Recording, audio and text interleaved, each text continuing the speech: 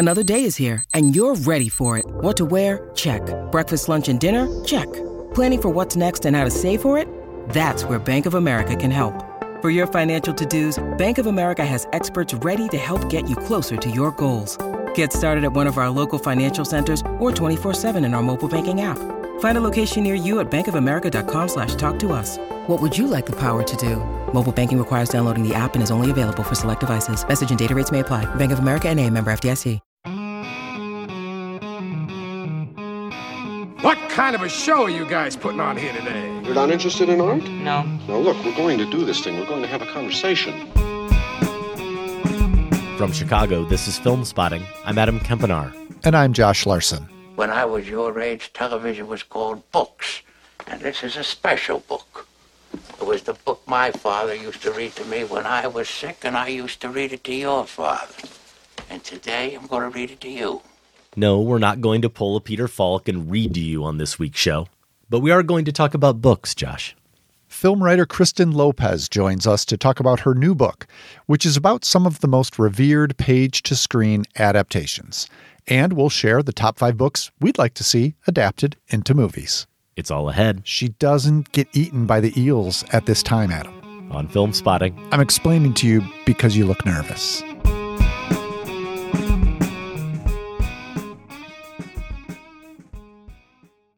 Welcome to Film Spotting. Finally, Film Spotting becomes the college seminar I always wanted it to be, talking books with fellow English majors. I see you've even brought the pipes and the smoking jackets. Thank you. Very thoughtful. Yeah, no, I actually went tweed, and it's even got the patches on the arms. Of course it does. Later in the show. This one's definitely an elective here at Film Spotting University. We call it Film Spotting Madness. Best of the 60s this semester. We've got Sweet 16 results and our Elite 8 matchups. Elite 8 voting, we remind you, is open now at filmspottingmadness.com or filmspotting.net/madness. You have until 11 a.m. on Monday, March 27th. If you haven't been playing along up until now, go ahead. Jump into the fray. Why not? There's only 4 matchups to vote on, 8 amazing films, and you have to pick between them. But why not? filmspottingmadness.com.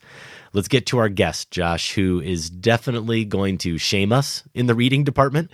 Kristen Lopez is film editor at The Wrap. She's the author of the new book, But Have You Read the Book? 52 Literary Gems That Inspired Our Favorite Films, which is available now. And she brought along her master's in English from the California State University at Sacramento to prove her bona fides. Welcome, Kristen, to the show. Hello. Thank you for having me. Good to have you, Kristen. Now, I already knew your bona fides because, if I recall correctly, a while back we were playing Trivia Spotting, and one of my few chances at glory, I think it came down to a tiebreaker to win it all. It was a question about Shakespeare, and you beat me, and you won. I mean, it's kind of a requirement. If I did not get to flash my Shakespeare knowledge, can I call myself a master of English? I don't know. So exactly. I really had no choice in the matter. No mercy. I don't think we're going to have any Shakespeare talk on this episode, but we'll see. You're going to play along with our shenanigans, which has us choosing the top 5 books we'd like to see adapted into films. But first, we do want to talk a little bit about your book. I'm curious first what the impetus was. Besides, obviously, your background with English literature, is this a book idea you always had in mind, or were you approached? Yeah, so I had a coworker who had written a book for TCM, and I just kind of asked him, what's the process there? I assumed it was a very convoluted book process. And he said, oh, well, let me introduce you to the person that runs the publishing arm. And I talked to him, the great John Malahide, and we talked a lot about a lot of different things, none of which were this book. And he said, oh, well, we'll come back to you and see if there's a way we can work together. And they did. They had a bunch of ideas that had already been greenlit, and they were just looking for an author. And they said, well, we looked at your resume, and we see you have a master's degree in English. Do you read a lot? And I had to laugh because, as we know, it's kind of a requirement in order for you to to be a master of English, you have to read a lot. And then they started describing this book that they wanted to write about film adaptations. And I was really intrigued because I am a person that is incredibly impatient. If a movie gets greenlit with somebody that I love, I cannot wait the year or 2 years that it takes for this movie to come to fruition if it ever does. So I will immediately go out and read the book as soon as I know that it's a thing that exists. So when they said, do you want to write about film adaptations? I was like, I have opinions. I already know some stuff. Like, I'm ready for this.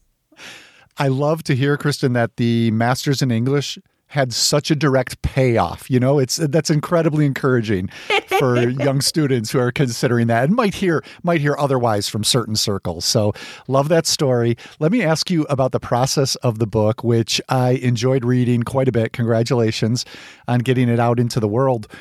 I'm sure you came in once you had the assignment with, 10, 20 books that you wanted to write about, 10, 20 movies that you wanted to write about immediately and had a good sense of what you wanted to say. But I found in projects like this, it's often the surprise in the process that is the most exciting part about writing the book. So I'm curious if there is either way, go either direction or maybe both if you have both. But was there a book that you came away from this with a greater appreciation for than you held before? And maybe it was something you read for the first time. Or was there a movie that you had a similar experience thinking, if I had not written this book, I would not feel quite as passionately about this movie? Does a title in either direction come to mind? Yeah, I had a couple of books that I had never read before, a couple of movies that I had never seen before. So I think that one of the movies that I came away with a bigger appreciation of, having never seen it, is Blade Runner. I had never seen Blade Runner until the year I wrote this, and I had read, it was not the Philip K. Dick book I wanted to use. I wanted to initially include We Can Remember It For You Wholesale, which is what they based Total Recall on. And I found out that was a novella, so technically it didn't count, and it couldn't include it. So it's like, fine, I guess I'll do Blade Runner. I'd never watched it. I'd seen Blade Runner 2049 and I hated it. So I was like, well, this is not going to be fun for me. And actually watching the movie, having read the book, I think the book is fascinating, but I think the movie does a better job of encapsulating a lot of Dick's themes. It's a very interesting, like film noir, sci-fi, genre mashup. And as somebody who loves Rutger Hauer and Lady Hawk, I was like, oh, this is a very interesting, very different role for him. So I do think that I would not have appreciated the movie had I not read the book alongside it. As far as a book that I came away with a deeper appreciation for, To Kill a Mockingbird. I had not read To Kill a Mockingbird since high school, probably middle school, maybe. I don't even remember. I knew I read it in school. And to watch the movie's gorgeous. I mean, it's a classic. It's a masterpiece for a reason. But Harper Lee's book, I think, is unfortunately aged even better than the movie in some ways. There's a lot of discussion about what we now would call microaggressions and white privilege. She really does have Scout go through a lot of these things that now we look at, like the book has this whole added layer of Scout trying to look at her own whiteness in this world and how she is part of the problem, which is not at all included in the film. So I definitely came to appreciate what Harper Lee was writing, because she wouldn't have even known that that's what we would be talking about in, the 2020s. Interesting. That's great. As we said, the subtitle is 52 Literary Gems that inspired our favorite films. So one for every week of the year. How did you even go about deciding which films would make the cut, whittling them down to even a robust 52? Yeah, I love that everybody asked me if I intended to do a movie and book a week for a year. I wish I was that smart. It was mostly like they knew they wanted between 40 and 100 titles. I knew that I had a very short window in which to write the book. So I knew I needed stuff that I could either do well enough that I didn't necessarily have to do a close reading. Stuff had to be short. So I think the longest books in here are Valley of the Dolls and The Shining. So I gave myself a lot of parameters, but TCM also wanted a diversity of authors and genres and eras. the one film and book they wanted was Dune, because that was what was coming out at the original time we were going to publish this. So I initially gave them, I think, a long list of like 75 things that was just kind of like some stuff I knew would not get included in the book. You know, the book isn't popular. The movie wasn't a success. It's only something that Kristen likes. So I knew that eventually some of the stuff would be cut. And we just went back and forth, you know, how easy is the book to access? You know, is it widely available? Is it out of print? If it wasn't, that got, you know, cut out. And eventually I still I'm kicking myself at some of the stuff that I didn't include. But eventually we just kind of went back and forth and came up with the ones where I was like, okay, if we're going to try to get people to read, which is the goal of the book, you know, I think these are the books that people would have the most fun reading. It sounds like you already have weighed in on the question I had for you at the start of this, which was, do you like to wait to watch the movie first, or do you read the book first? This is something Josh and I debate here on the show, and obviously you have no problem diving into the book first. No, it depends on how long, you know, like if I got lead time, you know, like if I'm gonna use a recent example, Nosferatu. They're doing Nosferatu. I'm like, okay, it's been a while since I've read Dracula, and I'm gonna have to wait 2 years or however long that's gonna take. So I'm probably gonna start rereading it now, just so I can prep. You know, something like Bullet Train I read after I saw the movie, because I was like, I'm a completist, so I need to know like what is different. And I think I like saw the movie at like a press screening, then I read the book, and then I saw the movie again. So like I was really kind of in between. So it depends on access. Like how long do I have to wait? Okay, well, it's, you know, good not to be dogmatic about too many things in life, Kristen. I appreciate it. So the last thing I want to know before we jump into the top 5 is whether or not you were able, over the course of doing all this research and writing, to come up with sort of a grand unifying theory, as our producer Sam puts it, or a set of criteria as to what determines whether or not a film adaptation will be successful. Yeah, you know, it's tough because there's a quote from W.S. Van Dyke, who directed the Thin Man movies, and it's in the book. And when he gave the original Dashiell Hammett novel to the screenwriters for the first Thin Man, he said, use the book as a foundation, not a guide. And I think that that's numero uno, the thing that makes a successful adaptation, is that, you know, if you're including the beats that somebody expects when they're summing up a title, you know, you don't have to do verbatim, you know, exactly what is laid out. You know, some stuff's just not going to work in celluloid like it does on the page. You know, you're going to have to alter some stuff, as long as the same spirit is there of what people love about the book. You know, you're in good company. I was fortunate to interview Richard LaGravenese recently, who adapted Bridges of Madison County and Beautiful Creatures. And, you know, he talked about how the hardest part of adapting a text is that you're pleasing two totally different audiences.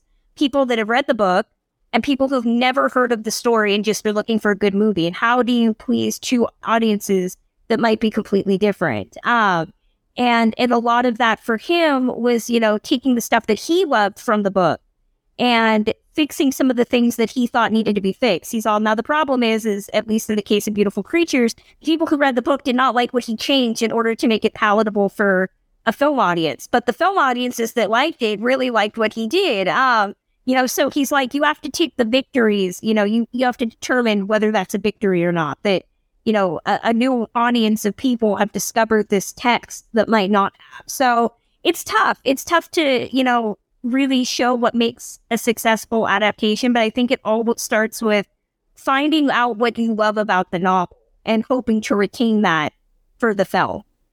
So let's now play studio heads, all of us individually. We're going to get to take some of our favorite literary works and turn them into movies. And we'll see how far all of us went in terms of even coming up with potential directors to attach, dream directors or dream cast members. I've got a director and star for each of mine I was able to come up with, and I'm eager to see where we all landed. I will also note that I posed this question on Twitter just about a week ago, as we're recording, you can greenlight any book, make it into a movie. What would it be?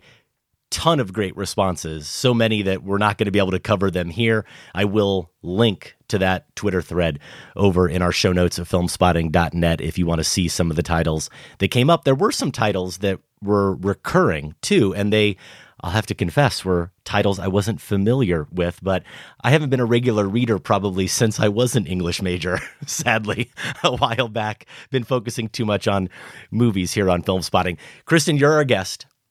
We want to hear your number 5 pick. Book that you'd love to see adapted into a movie. I was going to say come back to me because I have a solid 1 through 3 and I'm going back and forth on 2 more for a 4 and a 5. Okay. Josh, do the honors, please. Of course. Your number 5. Yeah, I love it. Settle on that, Kristen. Make sure you make the right choice. My number 5 is going to be, well, it'll be a bit of a confession. When you live with a librarian, you'd be a fool not to consult her for this list. So my first pick, my number 5, is going to be a book I haven't read yet, but it comes highly recommended from a source that I do trust.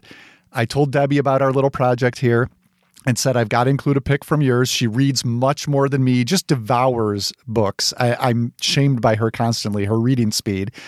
But recently she finished Killers of a Certain Age by Deanna Raybourn. So this was just published last year, and it puts in age and a gender spin on a familiar espionage narrative. Here, 4 assassins who've been working for this clandestine operation their entire lives. They suddenly find out that, yes, they're the targets. Now, in this case, the 4 assassins are women who have recently turned 60 and, in fact, were set to retire.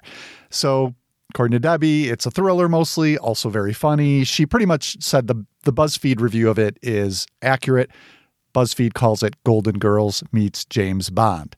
Now, as for a potential cast, I had to lean on Debbie as well. She said Helen Mirren came to mind, and honestly, I think Helen Mirren should take this as a compliment. Looked up her age. She's actually 77. So being thought of as 60 and cast to play 60, pretty good for her as well. The director, I'm going to say, let's give this one to Rian Johnson. I think he'd have fun with it. And the story, as it was being described to me, seems to have a little bit of a poker face vibe. In fact, if you watch that series, think of the Year of the Monkey episode with the 2 nefarious older women in the retirement community. I kind of like that sensibility being brought to this material. Now, I should note Lucky McKee actually directed that episode in the Rian Johnson series, but I'm bringing in Johnson for this, for Killers of a Certain Age. Again, the author of that book is Deanna Raybourn. Now, it sounds like a brilliant choice, but the only way that's allowable, Josh, is if you pulled Debbie into the closet and she made the pick on the show. She's next. Ironically, she's working at the library right now, so it's not possible. She's on shift. All right, I'll go next with my number 5. You know, someone who hasn't had enough of his books adapted into movies? Stephen King. I'm going with one of the few, The Eyes of the Dragon. This is a fantasy book that was first purchased back in the late 1990s, sat in development hell, the rights lapsed. Sci-Fi Channel came along, I think, around 2012 or just before that. They were going to make it into a film or miniseries. The rights lapsed there. And around 2019, Hulu beat out Apple in an auction for the rights. I think they're still sitting on them, but a planned project that was going to be helmed, the showrunner was going to be the producer of it, Seth Grahame-Smith. He has now confirmed fairly recently that that's out, that Eyes of the Dragon will no longer be coming to Hulu as a TV series. And here's a little bit from the Mary Sue about this. Among King's pre-1990 books that were first published under his own name, it's one of his only fantasy titles, along with the Talisman and the Dark Tower books, that haven't yet been adapted, though all have been in development at one point or another. Prior to 2017, I reference that because if we were doing the show prior to 2017, The Dark Tower would have been maybe my number 1 from Stephen King.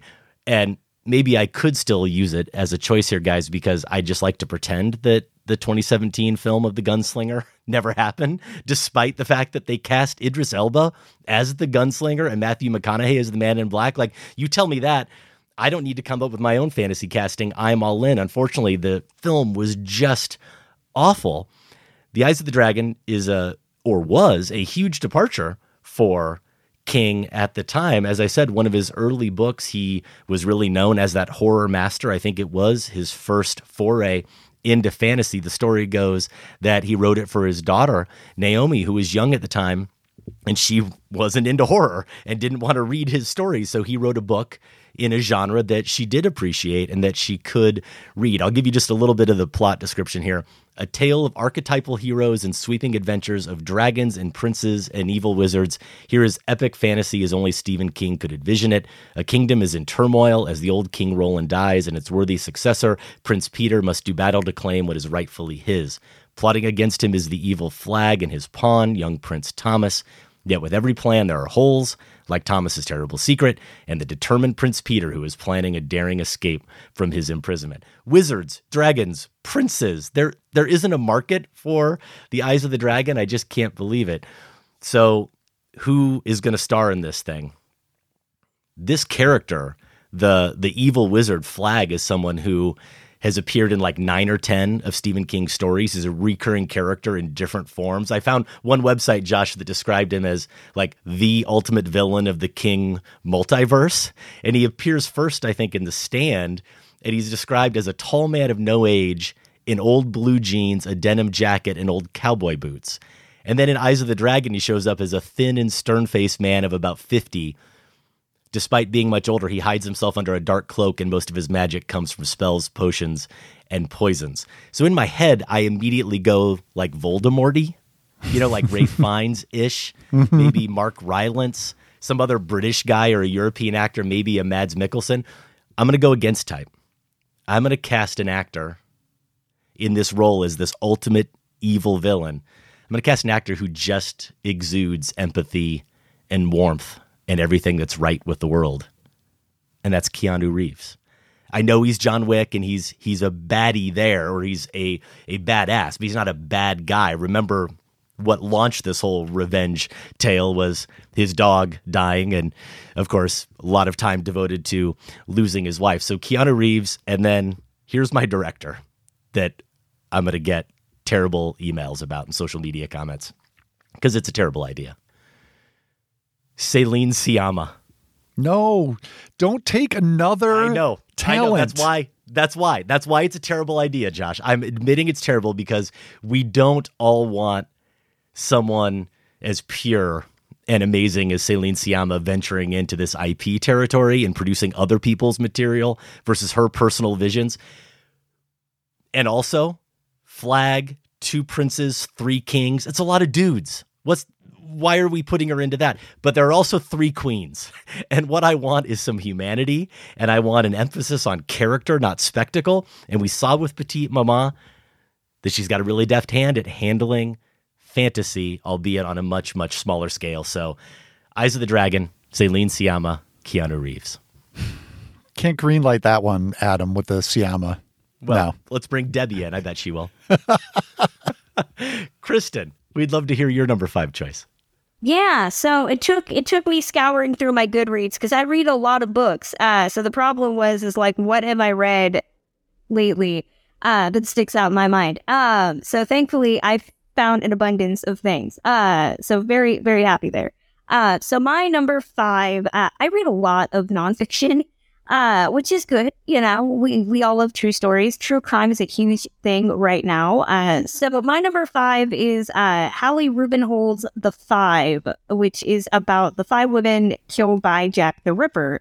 But it's not interested in telling the Jack the Ripper story. It's interested in discussing the lives of the women that were killed, because there's this pervasive belief that they were all just sex workers.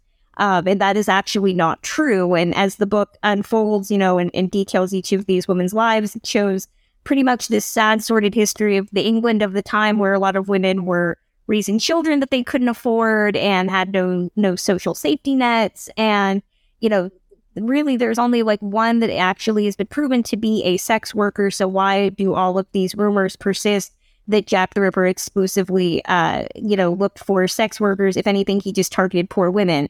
So I think that there is something very interesting. We just had a movie come out about the Boston Strangler, told from the women who reported the story. Okay. But I think that it would be more interesting to tell a true crime story about the victims in a way that is giving them humanity and is fascinating and really does tend to critique the fact that we tend to demonize women even if they're murdered. So for me, I think like a director that I think of would be really interesting is and he's controversial for some reasons. I get it. But Craig Gillespie, who did Pam and Tommy, if there's anybody that I think is kind of associated with the cultural reevaluation of women, something we saw with like I, Tonya, this would be a very different genre, but I think it would be really interesting, especially if you get like a female screenwriter, and you like, I don't know how the structure would work. The book is very much delineated into 5 different stories, but, that's the screenwriter's job to figure out how that works. I think that it would be a really interesting way into a story that has been told numerous times. Well, so far, we have each made a choice that is very viable. I mean, thrillers, fantasy, familiar properties or at least stories. So I think we're on the right track. I could see these all happening maybe in the next 5 years or so. I'm going to take a different tack, though, with my number 4. I don't think this is ever going to happen, but I would like to see it happen. It's The Screwtape Letters by C.S. Lewis.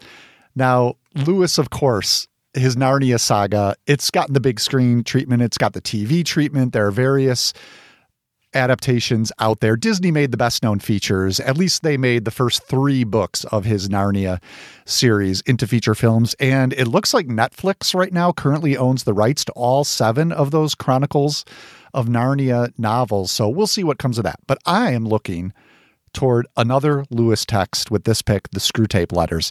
It is no wonder that this 1942 book hasn't been adapted, given its format. This is an epistolary novel, so takes the form of a series of letters. And in this case, these are letters from a senior demon named Screwtape to his apprentice demon nephew named Wormwood. And basically, this is advice on how to lead astray this British man named the Patient. It's a strange book. It's a theological treatise in many ways, but it has a lot of the observationally funny thoughts about human nature that Lewis often offered in his works of apologetics. At the same time, it's something of a horror story. The reason I caught up with this, even, having read so much Lewis over my life, but never had gotten to this, I finally caught up with it last year because I was doing research for my book on horror movies that's coming out and thought, okay, I've got to read the Screwtape Letters and see if there's any way to kind of connect these things. So did give it a read and really enjoyed it. Now, how would you make a movie of this? To your point, Kristen, about adapting a nonfiction piece that could be a challenge. I'm just going to leave that to the man who has shown an interest in horror, shown an interest in biblical texts. His last 2 films started with a piece of scripture on the screen. That's Jordan Peele. He managed to make that work with his last 2 movies. Plus, imagine this. Imagine he gets frequent collaborator Daniel Kaluuya in Widow's mode here, right? Where he played the mob enforcer, scary Daniel Kaluuya. I think he'd make for an effective Screwtape. So my number 4 pick is going to be C.S. Lewis's The Screwtape Letters. The best of luck to Mr. Peele. I'm more of a Great Divorce C.S. Lewis guy over Screwtape, really? Josh. But didn't make my list. Great choice. Who do you want to direct that one, Adam? Yeah, I'm not ready to go there. For my number 4, I'm going with another genre pick here. 15 Easy Rollins stories, mysteries, have been written by Walter Mosley between 1990 and 2021. Only one of them has been made into a film. The first one, 1995's Devil in a Blue Dress. Denzel, of course, is easy. Don Cheadle in his breakout turn, certainly where I discovered him for the first time, playing Mouse, so good. Jennifer Beals, also co-stars, got pretty good reviews, as you would expect from that Carl Franklin directed Tom Sizemore is in that, right? I believe he is. You're He's right. there, yeah. And yeah, Carl Franklin coming off One False Move, such a good thriller. Not so good at the box office. I think the number I saw today was $17 million on a $25 million budget. I'm not good at math, but that doesn't seem like it's so good. I have not read all of those Easy Rollins mysteries, but I'd love to see any of the three that followed Devil in a Blue Dress adapted into a movie. It could be a Red Death, White Butterfly, or Black Betty. And in early 2021, I found a bunch of articles that said Amblin Entertainment was going to turn these Easy Rollins stories into a TV series. Didn't find anything more about it. Doesn't seem like that's happened or that it's still on. And I'd take a TV show. Look, of course I would. It might even be more appropriate for the serial nature of these stories, though Devil certainly worked as a standalone movie.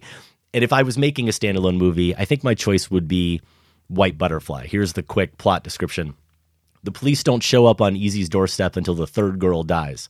It's Los Angeles, 1956, and it takes more than a murdered black girl before the cops get interested. Now they need Easy. The LAPD need help to find the serial killer who's going around murdering young African-American strippers. They only show up when the killer murders a white girl. So how well did you know Coretta? She was a very close friend.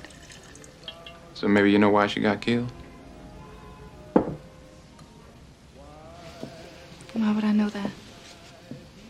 She said she was a very close friend. She knew about you and Frank. Maybe somebody wanted to keep that secret.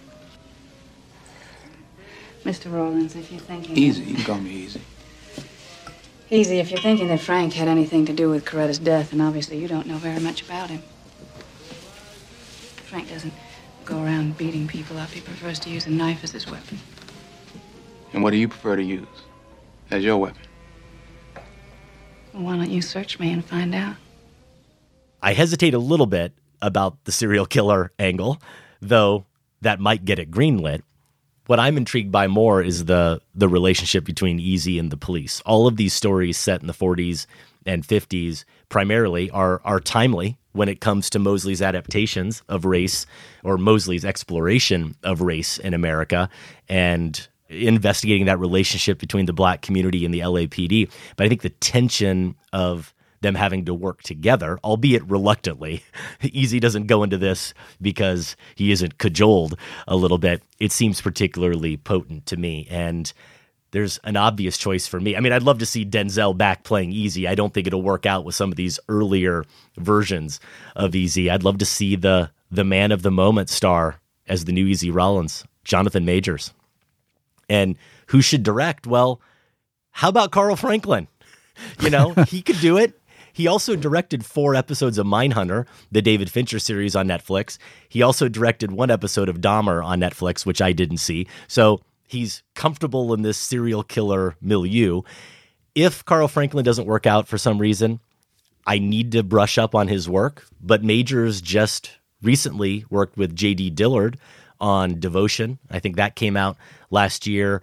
And if I really, really, really wanted to shake things up here at Kempenar Studios, we need to come up with a better name, Janiska Bravo. And the reason why is thinking about Zola in particular and all those competing narrative threads. I feel like that might be a really good fit. Even though these Easy Rollins stories are so much more straightforward, they're still a little complex in terms of their plotting and who is really motivated by what and who's trying to get what from who. And I wonder if that might actually be a nice fit for someone like Bravo. You might have to compete with my studio for her talents, Adam. I might be tapping her a little later, bidding war a little later on my list. You know, Mosley actually he just published a new book, Every Man a King, which I have not gotten to yet. I don't think it's an Easy Rollins mystery, however, but yeah, still very active, and I love that choice. Yeah, I'm glad you included this. This was on my short list before I cut it just to include something else. So. Great minds think alike, because this also would have been my number 6 probably. So your number 4 is, Kristen? So my number 4 is, again, we're keeping it in the period world, because I do love a good period film, especially a mystery series. So I had a friend who recommended to me, because I love my soft Brit boys. And she said, well, if you're looking for a book series that they have not adapted, that you could just fan cast all day who you would put in these roles. You need to read Elizabeth Peters' Amelia Peabody series, which the first book is Crocodile on the Sandbank. And it's pretty much like a female, like Indiana Jones type of story. So you have set in like the 1800s. You have Amelia Peabody, who has a lot of money and a desire to just go exploring. So of course she goes to Egypt, and bad stuff happens. So it's kind of like Agatha Christie, only prioritizing like a young Magnum PI of the era. Like, she's got a lot of money, she likes adventure, bad stuff happens. And I think what I love about the character is she's just snarky. She's constantly, getting in the mix of things. And of course, the first book is kind of a light romance. So she ends up kind of butting heads with another person who is archaeologizing. I think that's a word. Named Emerson, who is eventually becomes her husband as the series progresses. And it's very much like this meeting of two people that really love history and are big nerds, but are incredibly stubborn. And it's just great. It's all sorts of like feminist fun, historical, whimsy. And I think that it would be a lot of fun to see adapted. I don't want Kenneth Branagh to do it. I want him to keep making smutty, weird as hell Agatha Christie adaptations. Because I think that he, oddly enough, is at least creating something that I'm intrigued by. So I'm trying to think of like who would be like a fun Brit director that would like maybe like a Stephen Frears, but I don't want Stephen Frears now. Like, I want Stephen Frears from like the 90s if we could get him, like a Grifters era Stephen Frears. So I think that would be a lot of fun to see.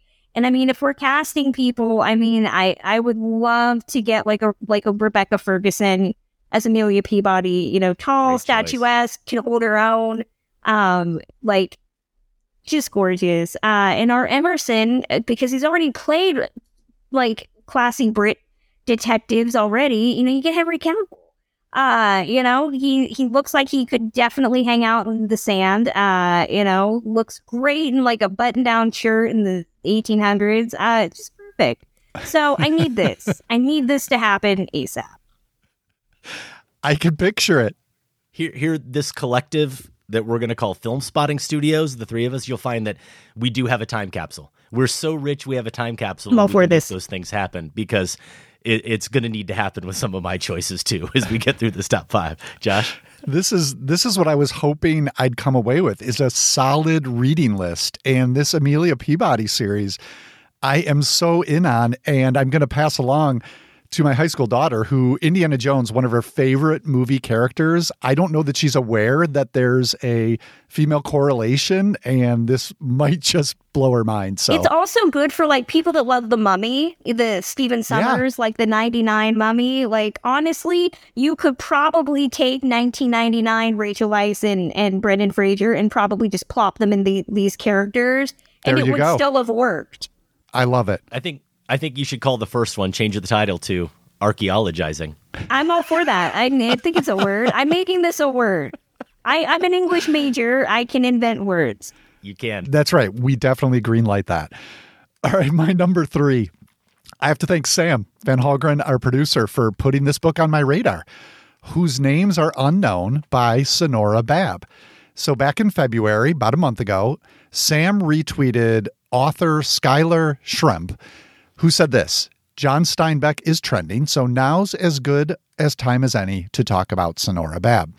I won't cite the whole thread, but basically Babb was a journalist and organizer who embedded with migrant farmers during the Depression, gathered their stories, and sounds like she aimed to write the definitive novel about the devastation of the Dust Bowl. Well, another book beat hers to press. John Steinbeck's The Grapes of Wrath, published in 1939. So Sonora Babb's book, shelved by her publisher, didn't see the light of day until the 2000s when it was published just before her death. Schremp's thread has a lot more about the relationship between Babb and Steinbeck's book, so we'll link to that in the show notes in case you want to dig into all of that. There's some more background on Babb as well there. I will share a few of Shrimp's thoughts about the book, though. She wrote this: "Whose names are unknown is far more intersectional than The Grapes of Wrath. It centers the experience of women. The workers who organize are made up of all colors.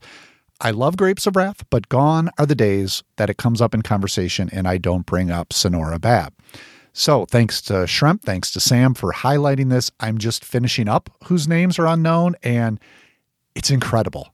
The descriptions of the weather alone, it starts in the Midwest or the prairie, and just the way she captures both the comfort of the weather for these farmers and then the threat when it tends to turn on them and the dust itself, it's absolutely gorgeous. Then it follows them as one family in particular moves west towards California.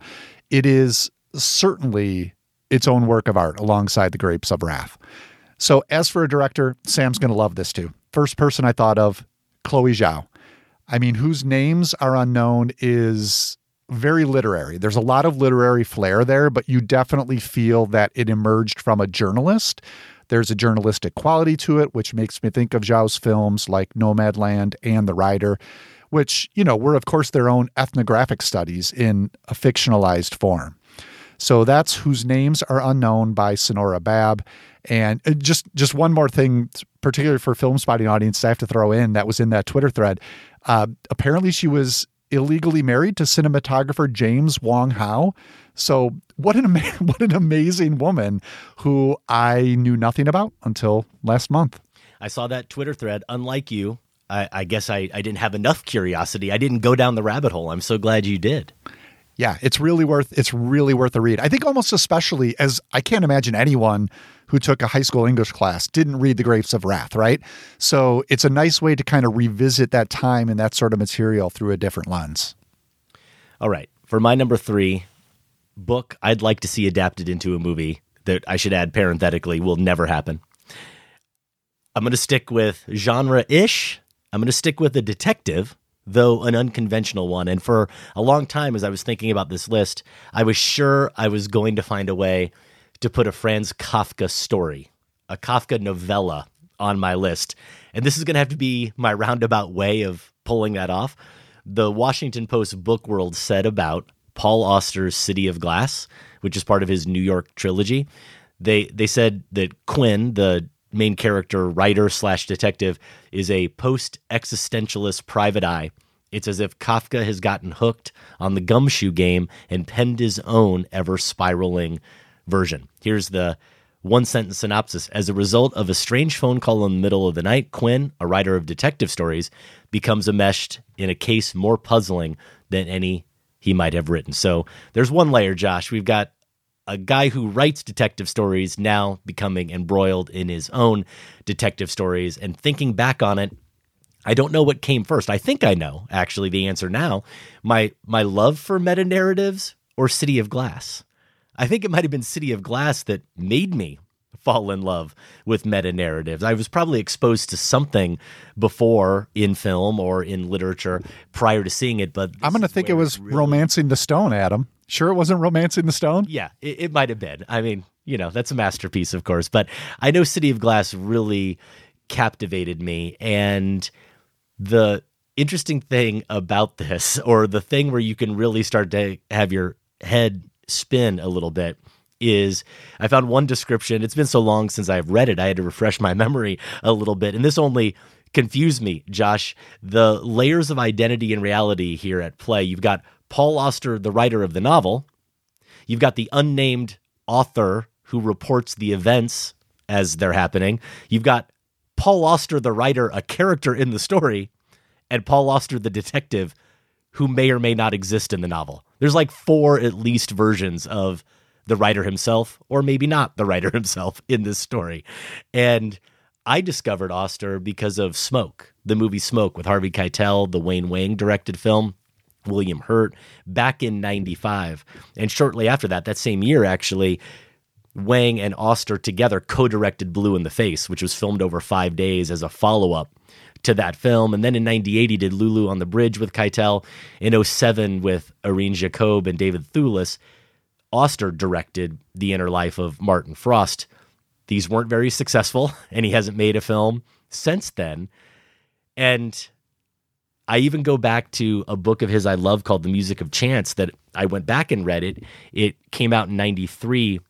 James Spader, Mandy Patinkin are in it. And I just want to give you this plot description here because it explains, I think just in these 2 sentences, you understand why more Paul Auster novels probably haven't been brought to the screen. A thrill seeker agrees to help a shady professional gambler win a high-stakes poker game. However, they lose. I'll stop there. Okay, that sounds like a movie that might get made. Sure. However, they lose and become captives of 2 eccentric rich men who decide to forcibly keep them on their remote gated ranch as indentured servants. So now we're getting a little more wacky, right? And that's where these Paul Auster stories tend to go. Who's going to direct my version of City Glass? Can I City guess? Glass. Yeah, please. The way you were describing it, haven't read it, I think you got to bring in Charlie Kaufman. See, Kaufman was the first name that came to mind, Josh. Okay. And then I said, that's too obvious. Okay. It's too obvious. I need to go a little deeper than that. And here's a terrible idea that definitely wouldn't work, but it's the second name I came up with. Who better as a director to employ all these different personas and versions of himself and insert himself into the story? Who better than Jafar Panahi, the Iranian filmmaker? This is what he does. That's meta for you. Of course, his films are so specific to his personal circumstances that I don't think it would ever work. So here's my next one. And it might be his last film, according to reports I saw this week on Twitter. Todd Field. Todd Field should direct my version of City of Glass. The puzzling case becoming enmeshed with it. Talk of a writer / an artist / detective going mad. Identity, what's real and what isn't. I don't know. Seems awful Tar-like to me, but also of its own kind that it would be a new take on that, or wouldn't cross over with Tar in any way and feel derivative. I think Todd Field would be the right director to manage that both formally and intellectually. And in terms of a star, I realized that when I read City of Glass coming off of Smoke back in the 90s, I read it as if Quinn, the main character, was William Hurt. Because I had just seen William Hurt in Smoke as the main character, and he just seemed to internalize so nicely these Auster lines as if he was speaking for the author himself. That's how I took it. I thought, oh, Quinn is William Hurt. That's who I saw in my head. Did you ever hear of Sir Walter Raleigh? Yeah, sure. That's the guy who threw his cloak down over that puddle. I used to smoke Raleigh cigarettes. Yeah, they came with a free gift coupon in every pack. That's the man. Well, Raleigh was the person who introduced tobacco in England. And since he was a favorite of the Queen's, Queen Bess he used to call her, smoking caught on as a fashion at court. I'm sure old Bess must have shared a stogie or two with Sir Walter. I can't bring back William Hurt. Who am I going to go with? And even though I don't think he looks like him at all, I need someone who can match him in terms of being cerebral, but also mysterious and can go a little dark. And he's one of the best actors on the planet, so you know he can do anything. Adam Driver is my Quinn. Adam Driver, directed by Todd Field, who I'd love to see do anything together, quite frankly. I mean, as long as he's taking care of those space dinosaurs and he can move on, yes, Adam Driver. All right, Kristen, we are ready for your number 3 book you want to adapt. Yeah, so this was actually originally my number 2, and then as I started thinking about stuff, I was like, I think it can be 3. It still makes the list. I love me a good detective story, as most people do. There is a book series written by Max Allan Collins. Most people know him as one who has been associated with like Road to Perdition, and a lot of other titles, but he has a series of novels around his detective character, Nathan Heller, who's kind of like Forrest Gump in the sense that he is just like each book sees the character show up at some sort of famous murder and have to figure out what's going on. So he's, been involved in like the Marilyn Monroe death and, the death of Bugsy Siegel and, the murder that inspired The Fugitive. So a lot of different ones. Honestly, I have no one novel that would work. I think that the entire Nathan Heller series is worth adapting. You can really just take your pick of like which crime do you want him to work with, and they're all fun. He does a lot of really like deep research. He reads a lot of books, brings in a lot of like alternate theories about what could have happened, and they're just fun. They're just fun, like old school. Max Allan Collins is a big fan of like Mickey Spillane, and I think that he's kind of like a modern day version of that. So some of the material's a bit misogynist. It's a bit questionable in terms of like, but the character's supposed to be an anti-hero. You're not really supposed to think he's perfect. So I would just love to see, like, if we could get like Curtis Hanson back, like LA Confidential era Curtis Hanson, I would be fine with that. Although I do think, I know he's still in like director jail for valid reason, but I know that Joe Carnahan tried for a long time to adapt White Jazz, the James Ellroy novel, and I think that this might be more in his wheelhouse because the character, again, is meant to be pulpier and more hard-boiled.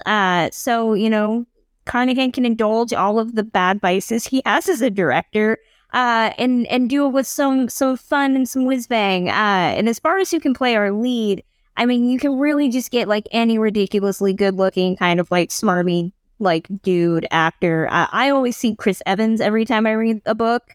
I can hear it in my head. But I also do get like, you could probably include Colin Farrell in there just because, again, the character is very much like a ladies' man. He's always having sex with somebody. It's like very much like a James Bond type of thing. So really, you could get just any like hot flavor of the month. But I would be all for like Chris Evans or Colin Farrell in a fedora, because I think the books span from like the late 30s to up until like the mid 1950s, end of the 50s. So yeah, I support all of this.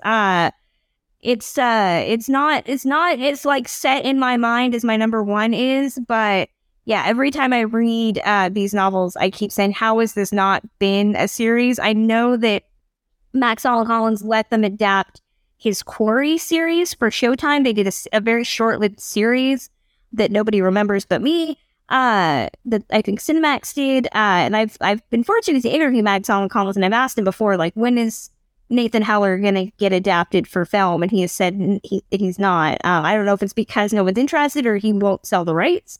But I would love to see the character, because I miss the era of nostalgic love that we had like around 2013 for the 1950 like gumshoe story. Like we got like Gangster Squad, even like Michael Mann's Public Enemies. Like I loved that time period. Apparently I was the only one because a lot of those movies did make money. But I would love for it to come back, because we love true crime, we love old Hollywood crime. This is like original thinking here. Again, Boston Strangler, we can get that story, but like we can't get an actual like fun fictional character that like just runs through. If these were a little bit more comedic, it would be great to see Rian Johnson do like classic old Hollywood Benoit Blanc. But yeah, I need these books to be adapted, at least one of them, before I shuffle off this mortal coil. We know Chris Evans in a sweater is a thing. Speaking of Evans and Rian Johnson, why not make Chris Evans in a fedora? Exactly. There you go. Like, I think this would be great. I think it would be fantastic. I mean, we need to just do this. Well, we have more books we'd like to see adapted into movies coming up. We're adding to all of our reading lists. And in case you're missing any of the titles or you want to make sure you're getting all of those details, author, book title, you can check them out. All of our top fives are archived at filmspotting.net. Just click on lists. I have you for 2 nights? Depending on business, it may be more. Of course, sir. So when the old place get a facelift? Around 4 years ago. But I assure you, sir, she really hasn't changed much. Same owner? Same owner. room 818. And as always, it is a pleasure having you with us again, Mr. Wick. The late Lance Reddick in a scene there from 2014's John Wick. The actor passed away last weekend. He was just 60 years old. And I want to be clear in how I say this, Josh, because I don't want to sound like I'm diminishing him or his legacy at all. But I was surprised, pleasantly so, to see the outpouring of emotion when he passed on social media. So many people that we follow and film minds that we appreciate spoke really eloquently about performances of his in various movies and TV shows that they appreciate. He was a Yale School of Drama grad in '94, and I think of him fondly not only from the John Wick movies where he is the concierge, but he was also Lieutenant Cedric Daniels on 5 seasons of The Wire, and where I discovered Lance Reddick, he was an undercover cop on Oz in the early 2000s. I was a devotee of that show, loved that character. Really sad to see Lance Reddick go at the age of 60.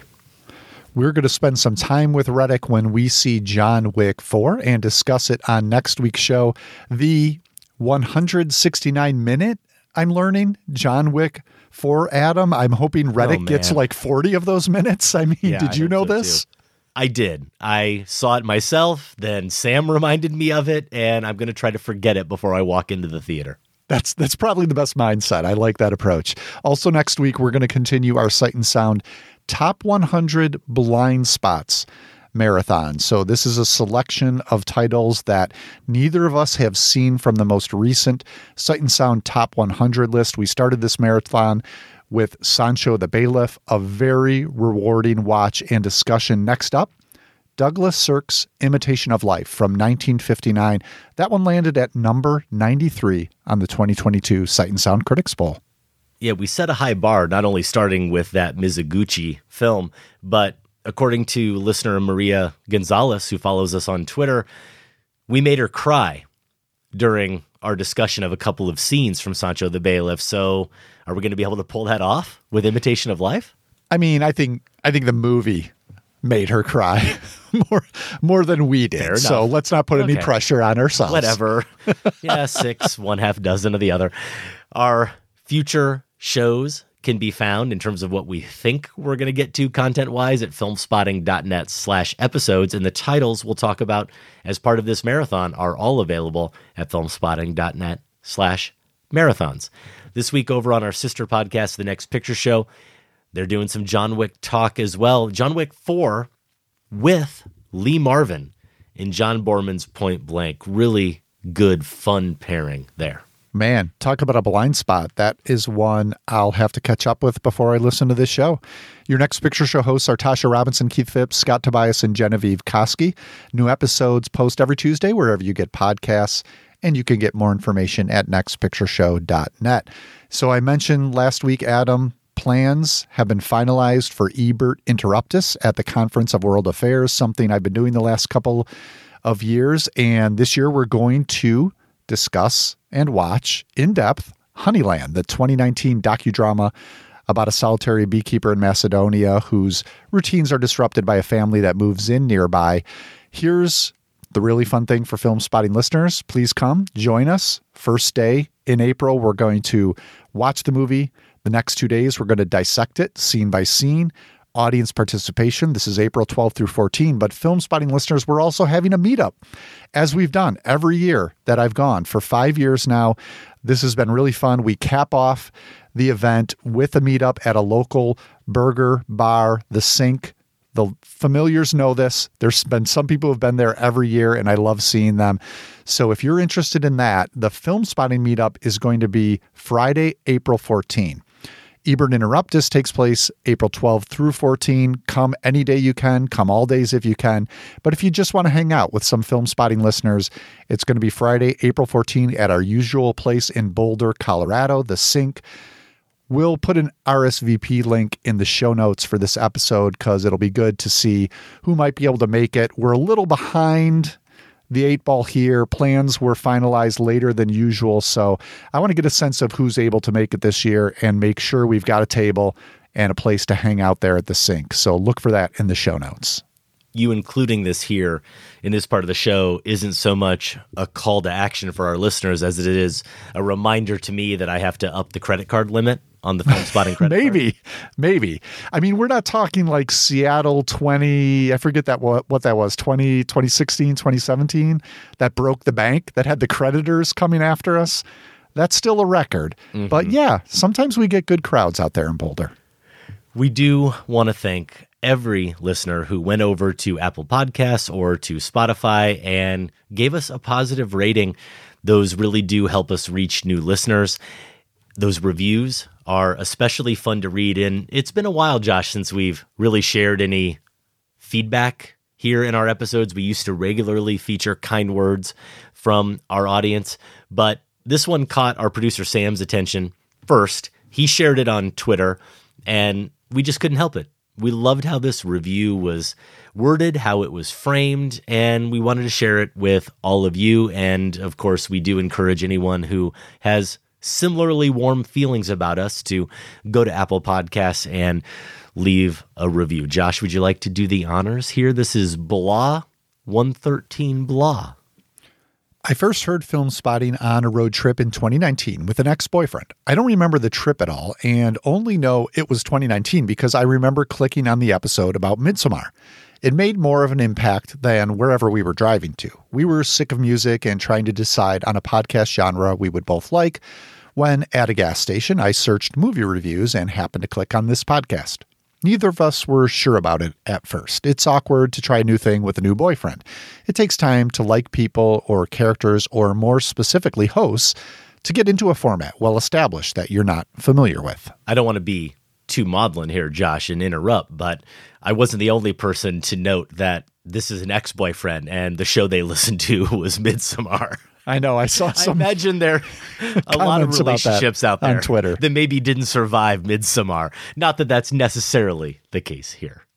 After the trip, Blah 113 Blah continues. When I was delivering food, I clicked on it again. I remember driving at night to these guys talking about what a golden brick is, and I watched The Last Black Man in San Francisco. I remember falling in love with Bo Burnham through an interview. Something about a skateboard movie sticks in my memory at a particular street in Minneapolis, dropping off someone's dinner in the dark. That would be another Golden Brick winner, Minding the Gap. And now in 2023, last night, I watched Francis Ha so that I could get more out of their top 5 best Noah Baumbach characters episode. This podcast is warm to me like night deliveries and feels like it sits in a special place in my memory, even though I haven't even been listening that long. When I watch a movie, I have a place to go. Very kind and well written as well. Yeah, so good. That's like an eloquent version of those AMC commercials. It just warms your heart with the magic of movies, doesn't it, Josh? That's what we try to do every week, I guess. We won't use that as a tagline, but we might steal something about when you watch a movie, you have a place to go. Our sincere thanks to that listener and to everyone who has shared kind words about the show over the years. This is blasphemy. This is madness. This is absolute madness. Bury this madness. But this is absolute madness, Ambassador. Why should you build such a thing? Madness. This is Sparta! All right, it is Film Spotting Madness Best of the 1960s time. Sweet 16 results, Elite 8 matchups, and those polls are open. Vote now. Filmspottingmadness.com or filmspotting.net/madness. You have until 11 a.m. on Monday, March 27th to get your picks in. Do we, Josh, have a Cinderella among the 8 remaining? The answer is no. That was a rhetorical question. We don't. The Elite 8, it turns out, consists entirely of the selection committee's top 8 seeds. Okay. No funny stuff either. Sam and I didn't rig this. We just tried to predict what, top 10 seeds we thought were most likely to advance.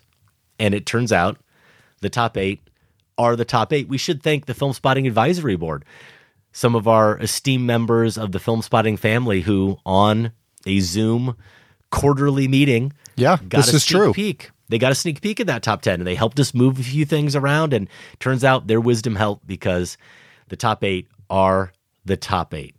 This round also saw the closest matchup of the tournament so far. We will get to that in a bit. We do first want to see how things went down with the matchups that were the hardest for us personally to vote on. The Good, the Bad, and the Ugly versus Rosemary's Baby. The Graduate up against Night of the Living Dead, and 8.5 versus Bonnie and Clyde. Here's a comment from Jordan Jersic on the Good, Bad versus Rosemary matchup. If this is the last gasp of Sergio Leone's masterful spaghetti westerns and film spotting madness, I want to go on the record with how much they mean to me. The Good, the Bad, and the Ugly and Once Upon a Time in the West upended everything I thought I knew about westerns and opened my eyes to the profound impact of blocking and cinematography in film. Their sweeping Ennio Morricone scores haunt my dreams. They also both tell gripping and morally ambiguous stories that, when compared to your standard Saturday morning John Wayne Oder, revealed the vast possibilities of genre storytelling. Watching these films, I felt like someone had forgotten to tell me something important, and I was thrilled to have discovered it on my own. I wanted to share them with everyone. I had, in hindsight, deeply misguided, a poster of Clint Eastwood in a noose hanging on my dorm wall.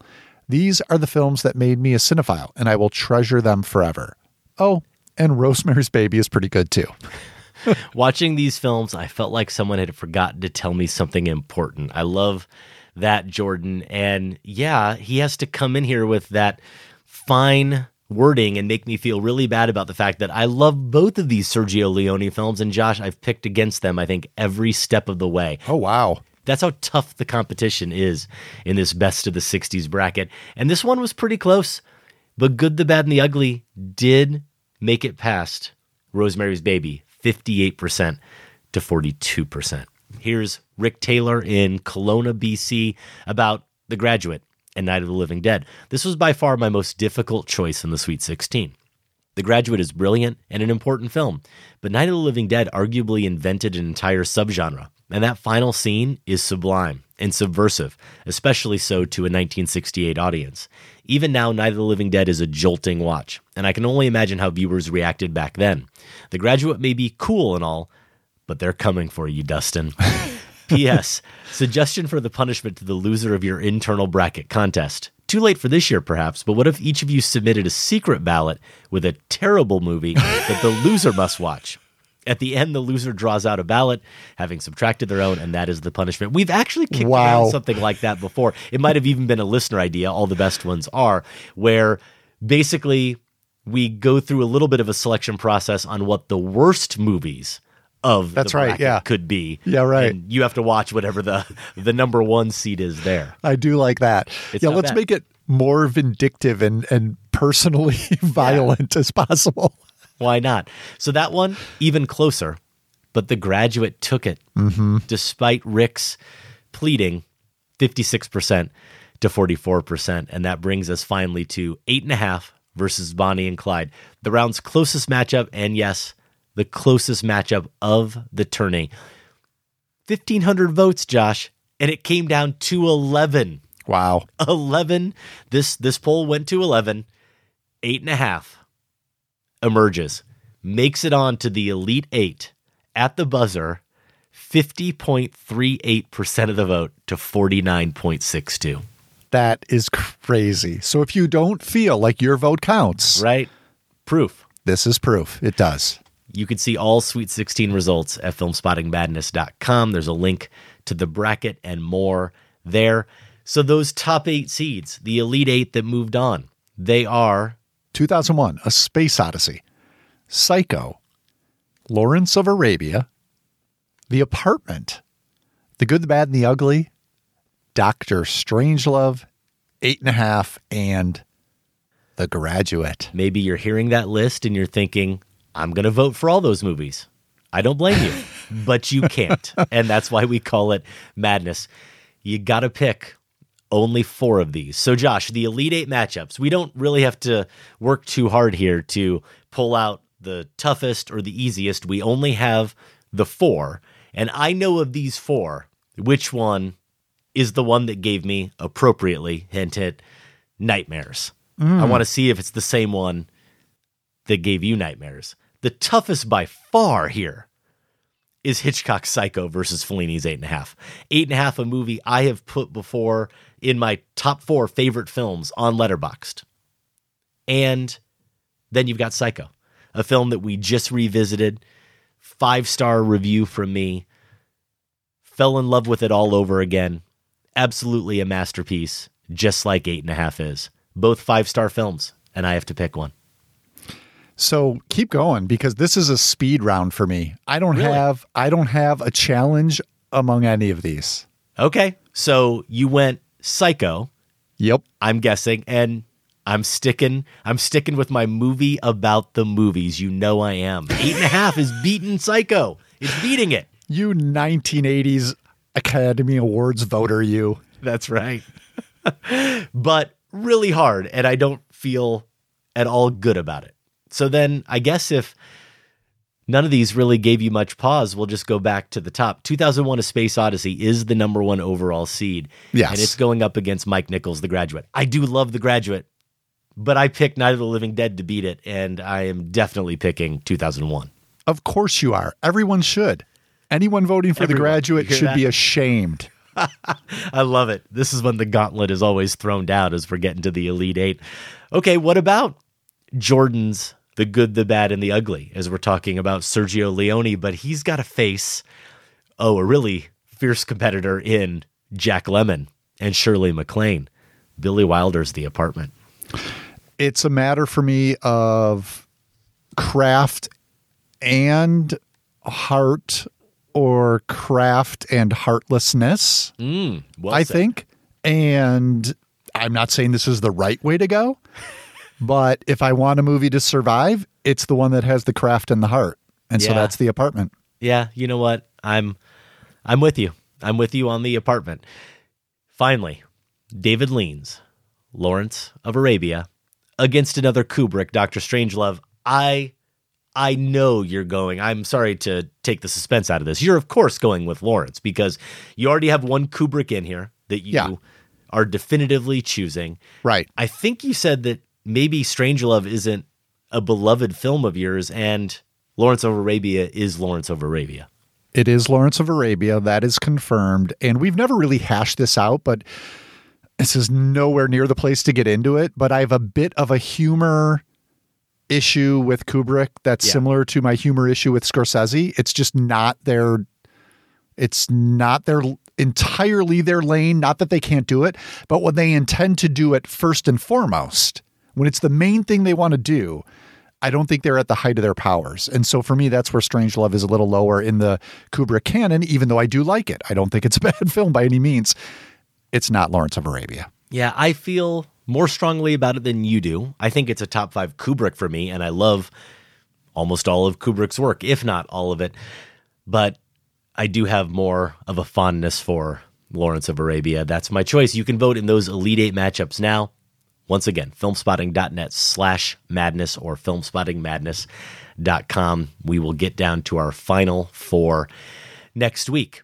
In our bracket prediction contest, after round 2, Madness Godfather Mike Merrigan in Dover, New Hampshire, had sole possession of first place. This is the overall bracket prediction contest, 700 entries.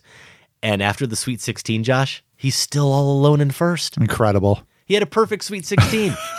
I mean, yeah, well done. Well done, Mike.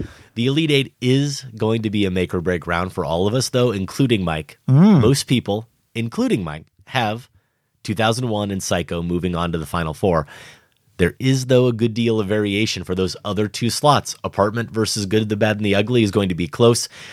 It is shaping up that Lawrence of Arabia versus Dr. Strangelove is going to be very, very close.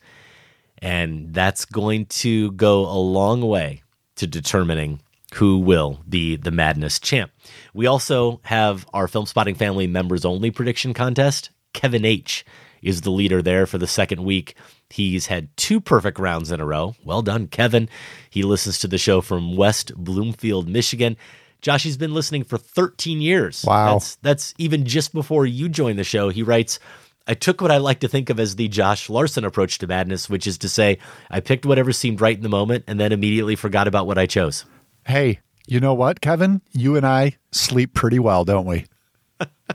That leaves our internal bracket contest, and we'll get to one of us who's not sleeping so soundly these days. That's you, me, producer Sam, Mike Merrigan, and our 2022 winner, Brett Fisher in Portland, Oregon. He was the overall bracket prediction contest champ. And here are the standings, Josh. I'm so tired of this segment. Hey, trust me, it wasn't my idea. Mike Merrigan, if he's number one overall, well, he's definitely in the lead here. Brett Fisher in second. No real surprise. He won it all last year. He was 20th last week, Josh. He's moved all the way up to number 8. Nice. Overall. He did miss one, though. He had Bonnie and Clyde beating 8.5. So close. Josh, you are in third. You were 32nd overall. You moved up a whole slot. Hey. 31. You missed one. You thought Bergman's Persona would take down Dr. Strangelove. I did? Yeah, apparently. Sam is Okay. in fourth. He was 24, dropped all the way to 97. He missed 2. He thought Rosemary's Baby would prevail over Good, the Bad, and the Ugly. He thought Bonnie and Clyde would beat 8.5. And finally, I only missed one. I thought Rosemary's Baby would also triumph over The Good, the Bad, and the Ugly. But I'm still in fifth. It did help me a little bit. I was 141st. I've moved up to 122nd. So I'm going to choose to look at it like out of 700. That's pretty good. I would say so. Yeah. Thank you, You should Josh. feel Thank you. good That's about sweet of yourself. you. Thank you. But in our internal contest, I'm fifth, and there's only one loser in this competition. This is true. Right now, that is definitely me, and it looks like that might just stick. We do encourage you all to go to the Elite 8 page of our Film Spotting Madness tournament. It's all at filmspottingmadness.com. So, tell me your thoughts on this crazy little project of ours. First, I think it's a great book. La Roche is a fun character, isn't it? Absolutely. And Orlean makes orchids so fascinating.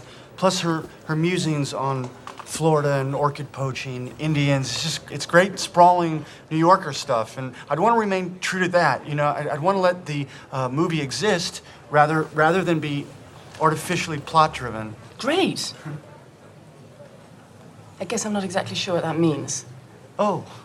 Appropriate choice for this top 5. Very good film from Spike Jonze, adaptation, Tilda Swinton, starring along with Nicolas Cage in a dual role. And that brings us back to our top 5. We have Kristen Lopez rejoining us. She is the author of the new book, But Have You Read the Book? 52 Literary Gems That Inspired Our Favorite Films.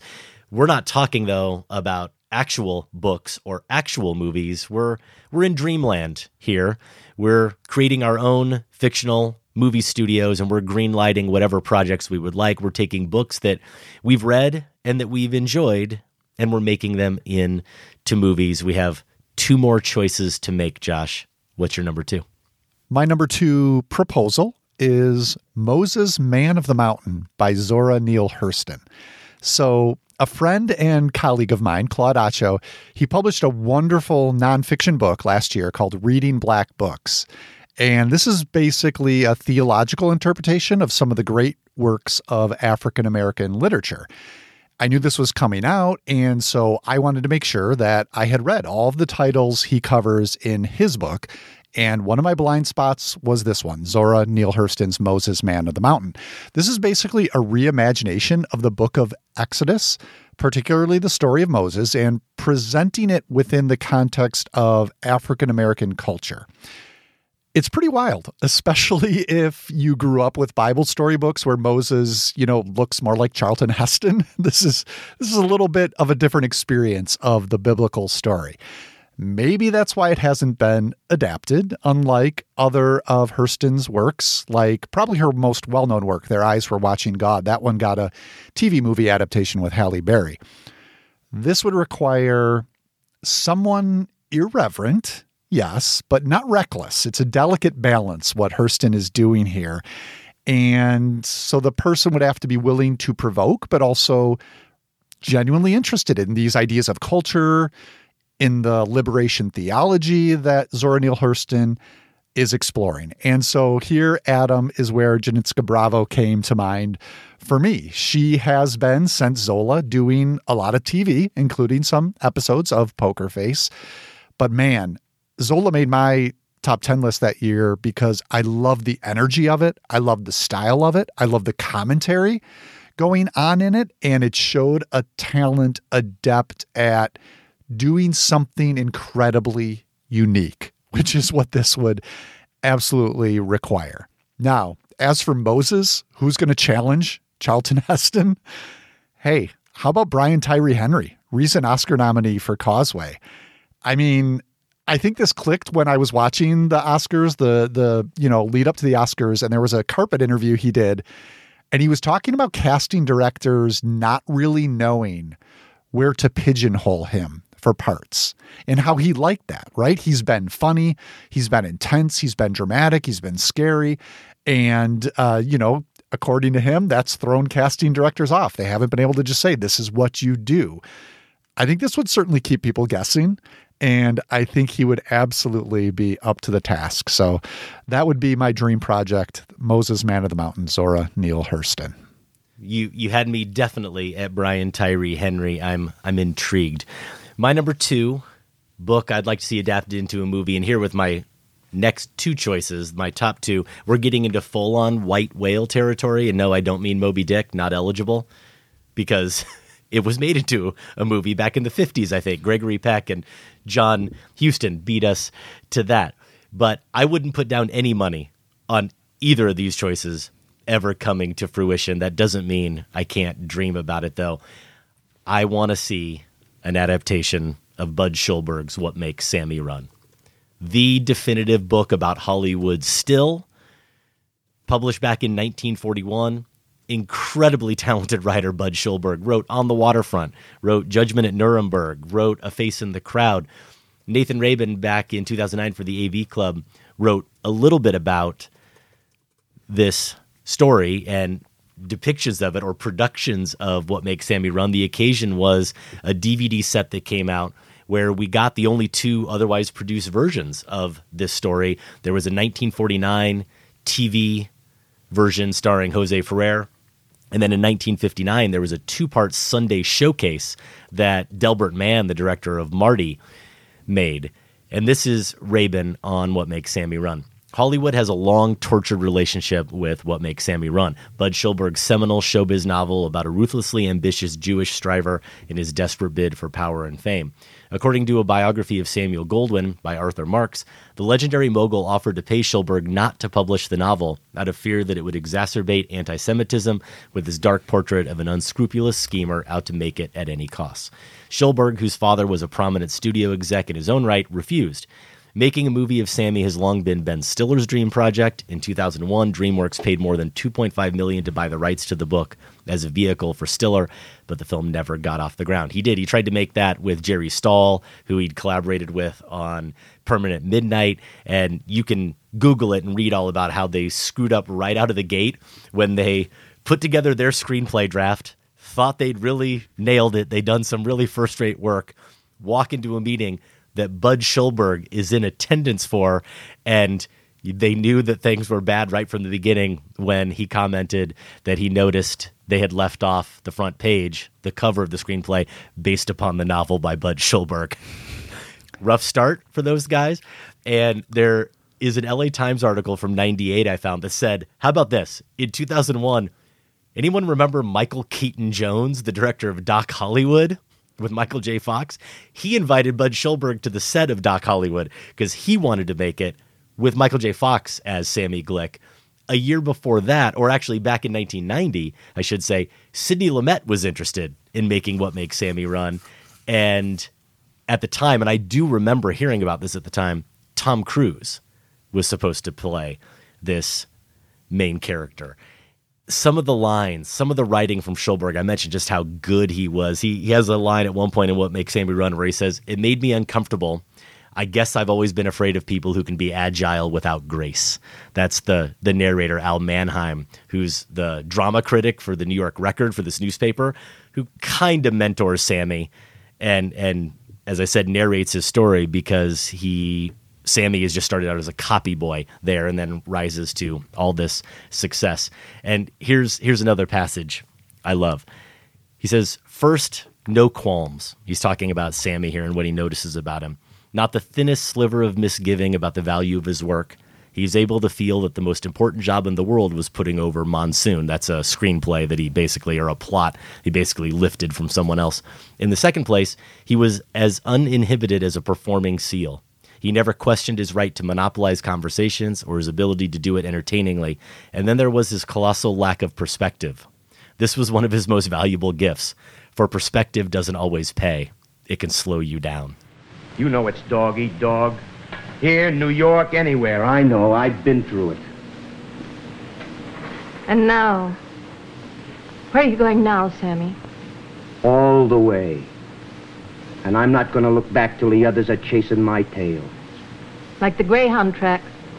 Except your mechanical rabbit is fame. And fortune, baby. Don't ever forget fortune.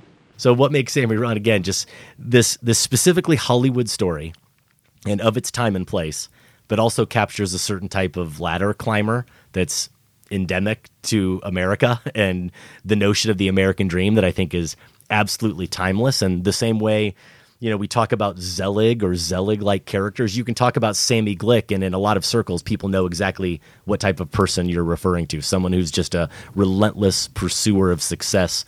It doesn't matter what the cost is. One of my favorite books, and I think the guy who has to make it, is Paul Thomas Anderson. Because why not? It's Paul Thomas Anderson, but also he grew up with a dad in the business. He grew up around the business, and he's excelled at making stories that are about conflicted fathers and sons and protege-mentor relationships like Al Mannheim and Sammy Glick. And Sammy is really nothing but a glorified con man, in essence, right? No different than a lot of these great P.T. Anderson characters. In terms of who's going to star, I don't really remember how Glick is described in the book. I know that in terms of the chronology, he starts out younger, and we go through a few decades with him. Cruise and Stiller were going to play him. I think they were both in their 30s at the time that was being talked about. The younger Sammy, how about fresh off The Fabelmans, Gabriel LaBelle came to mind for Sammy Glick. Thinking of The Fabelmans too, his Jewishness, for this writer, for Bud Schulberg, this is a key component of this story and this character that spoke to me in terms of thinking about LaBelle. But he's 20. He can play the young Sammy. I don't think he could play the older Sammy. So my pick here is someone who I had to do a little sleuthing today, a little research. Jake Gyllenhaal. Mother was Jewish. And not only that, played a very scary Sammy Glick in Nightcrawler. Yeah. If you want to win the lottery, you have to make the money to buy the ticket. I think Gyllenhaal's the guy. Excuse me, sir? I'm looking for a job. In fact, I've made up my mind to find a career that I can learn and grow into. Who am I? I'm a hard worker. I set high goals, and I've been told that I'm persistent. Now, I'm not fooling myself, sir. Having been raised with the self-esteem movement so popular in schools, I used to expect my needs to be considered. But I know that today's work culture no longer caters to the job loyalty that could be promised to earlier generations. What I believe, sir, is that good things come to those who work their asses off, and that good people, such as yourself, who reached the top of the mountain, didn't just fall there.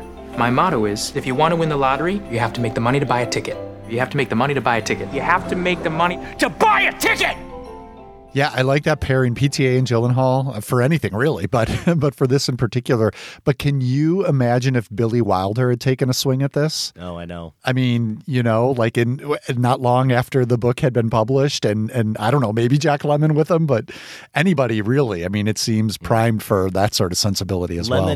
Lemmon as Al Mannheim would have been perfect. Okay, there you go. Don't know who exactly would have been the era-appropriate Sammy Glick, but yeah, I'm on board with your version too. Let's fire up the time capsule. Kristen, you're number 2. Yeah, so my number 2, if we're talking about things that probably won't happen, I feel like too many people would compare this book to M. Night Shyamalan's Split, which is upsetting to me because the book is way better than Split. But people have short attention spans, and I would believe that they would hear the premise and think, oh, like Split. And I would be like, no. But that's probably a big reason why it hasn't been adapted yet.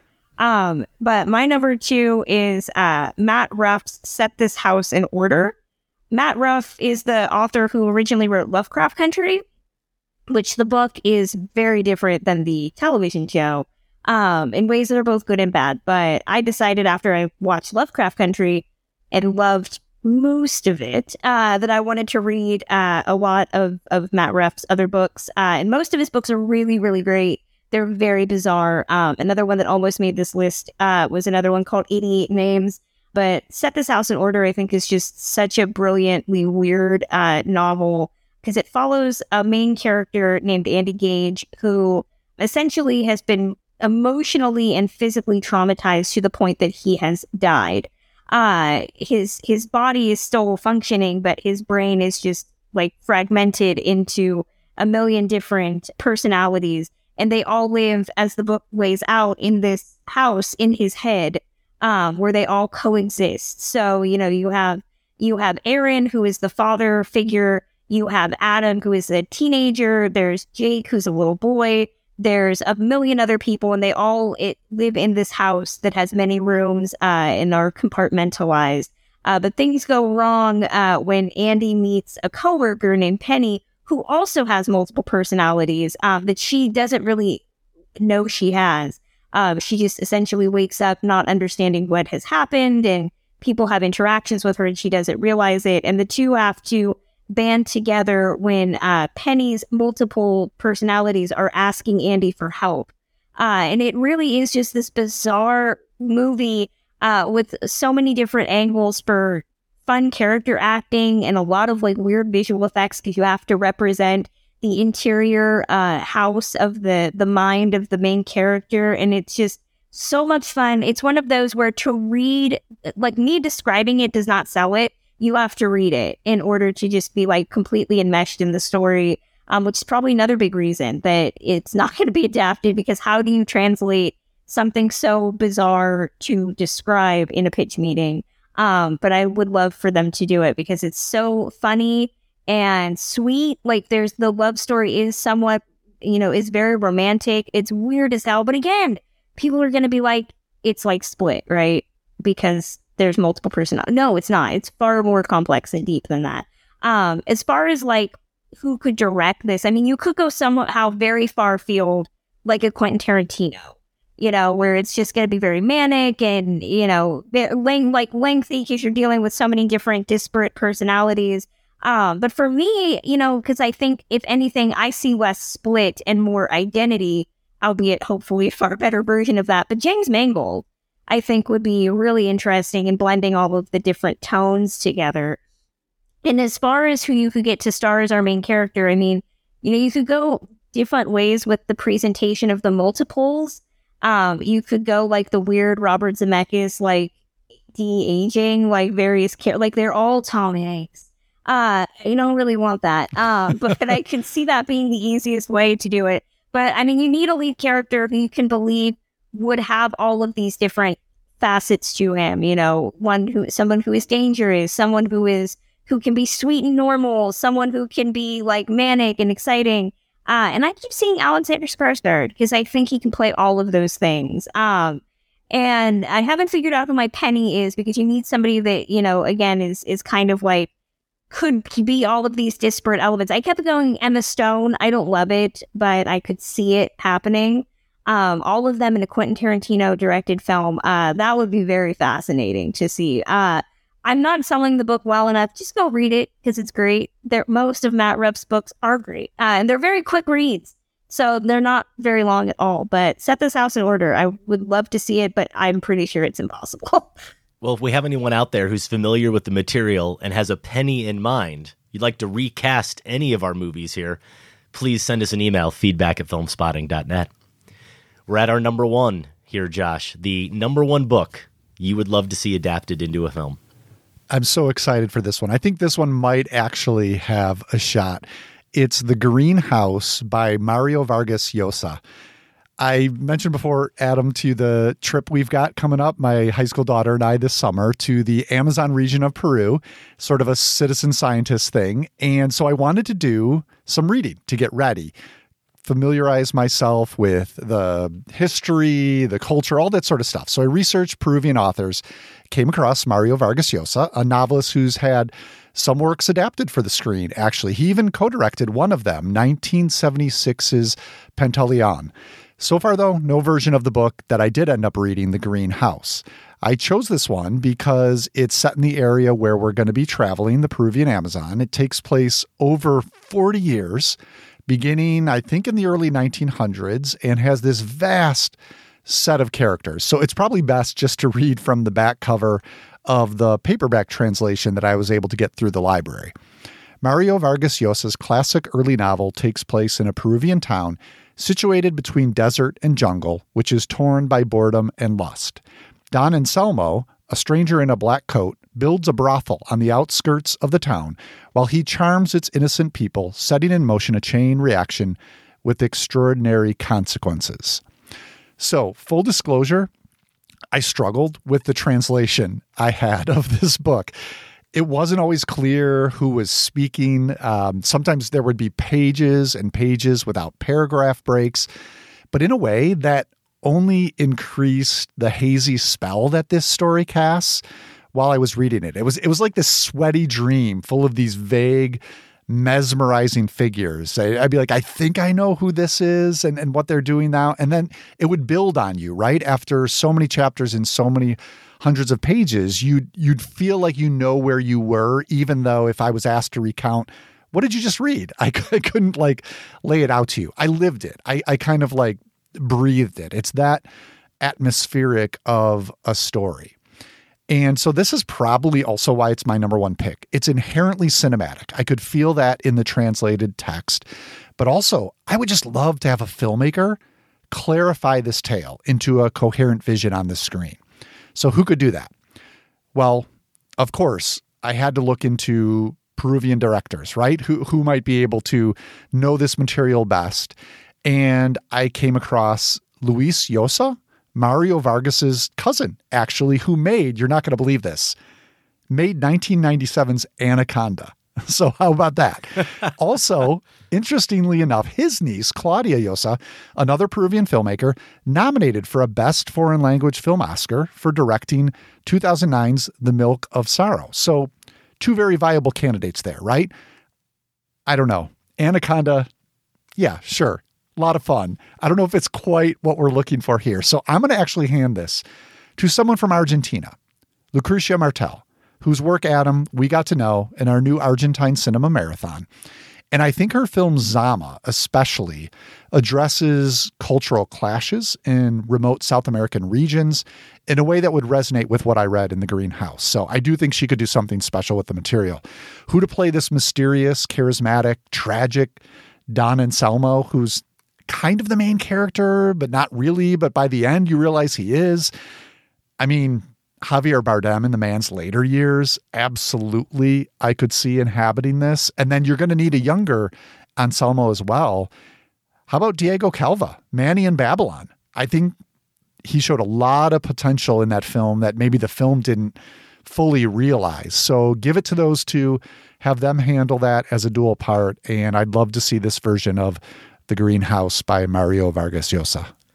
I love this top five because you guys are providing such inspired, idiosyncratic choices, probably giving our audience a bunch of new discoveries. And I'm here to balance that out with the obviousness.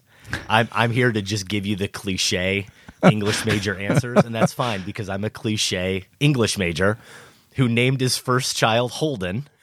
And my second child, Sophie, has Holden Caulfield apologist in her Twitter bio. So yeah, I'm saying I want the absolute impossible to happen. My number one is that we get J.D. Salinger's The Catcher in the Rye adapted finally.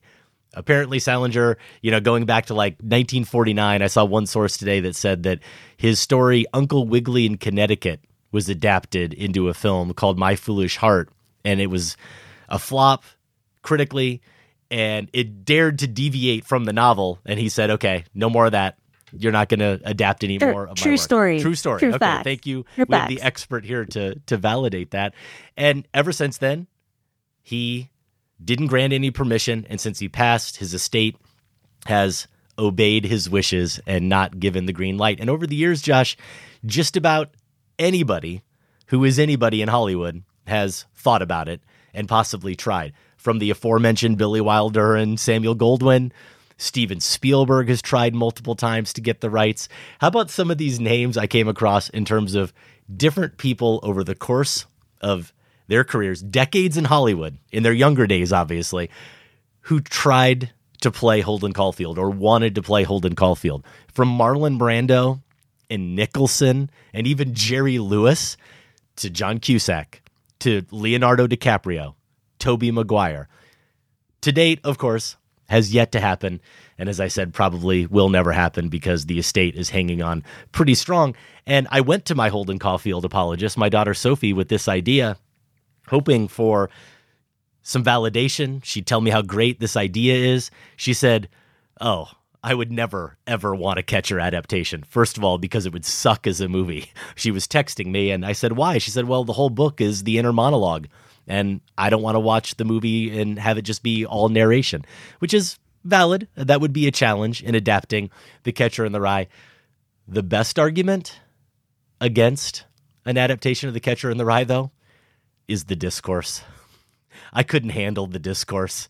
I could barely handle it right now, and it's not even raging, but you can Google Holden Caulfield, or I'm sorry, you can put into the Twitter search, and you'll find some scorching takes about Holden. And I'm prepared. I really do believe I'm prepared for reasonable, rational, negative reactions to Holden Caulfield and to the novel. The self-righteous dismissals I just struggle with. I just can't quite abide them. So I don't know if I could handle a world where we had to all deal with that conversation around an adaptation of The Catcher in the Rye. But if there was ever a director that would help ease all of us into it and maybe make us all somehow come together and sing Kumbaya and talk about how much we love this story, you need a writer and a director who knows how to adapt a classic novel, isn't going to be afraid of it, who knows how to navigate the choppy waters of young adult characters seeking meaning in their lives, reckoning with their identities. Do you know where I'm going? Josh, Kristen, anybody got a guess yet? I mean, you already named PTA because that's what I'm hearing, but... Yeah, well, I'm thinking instead of someone who's made movies about characters like Lady Bird and Little Women, Frances Ha, Mistress America, been a collaborator. Don't throw Greta Gerwig in here. Greta Gerwig's going to direct My Catcher in the Rye, and she's going to bring out all the nuance that material deserves. Now, here's where we might need the time capsule a little bit. Even though I've now spoiled the question I'm going to ask you, Josh. I'm going to pose it to you. The guy I want to play Holden Caulfield, we last saw as Riff in Steven Spielberg's West Side Story. How old? Don't overthink it. Just tell me, how old do you think Mike Feist is? Oh, 23. Okay, Kristen, 23. Josh, you're going with 30. Thank you, Kristen. 23 is what I thought the guy had to be. Turns out Mike Feist is frickin' 31, which means it would be pretty hard to have him play Holden Caulfield.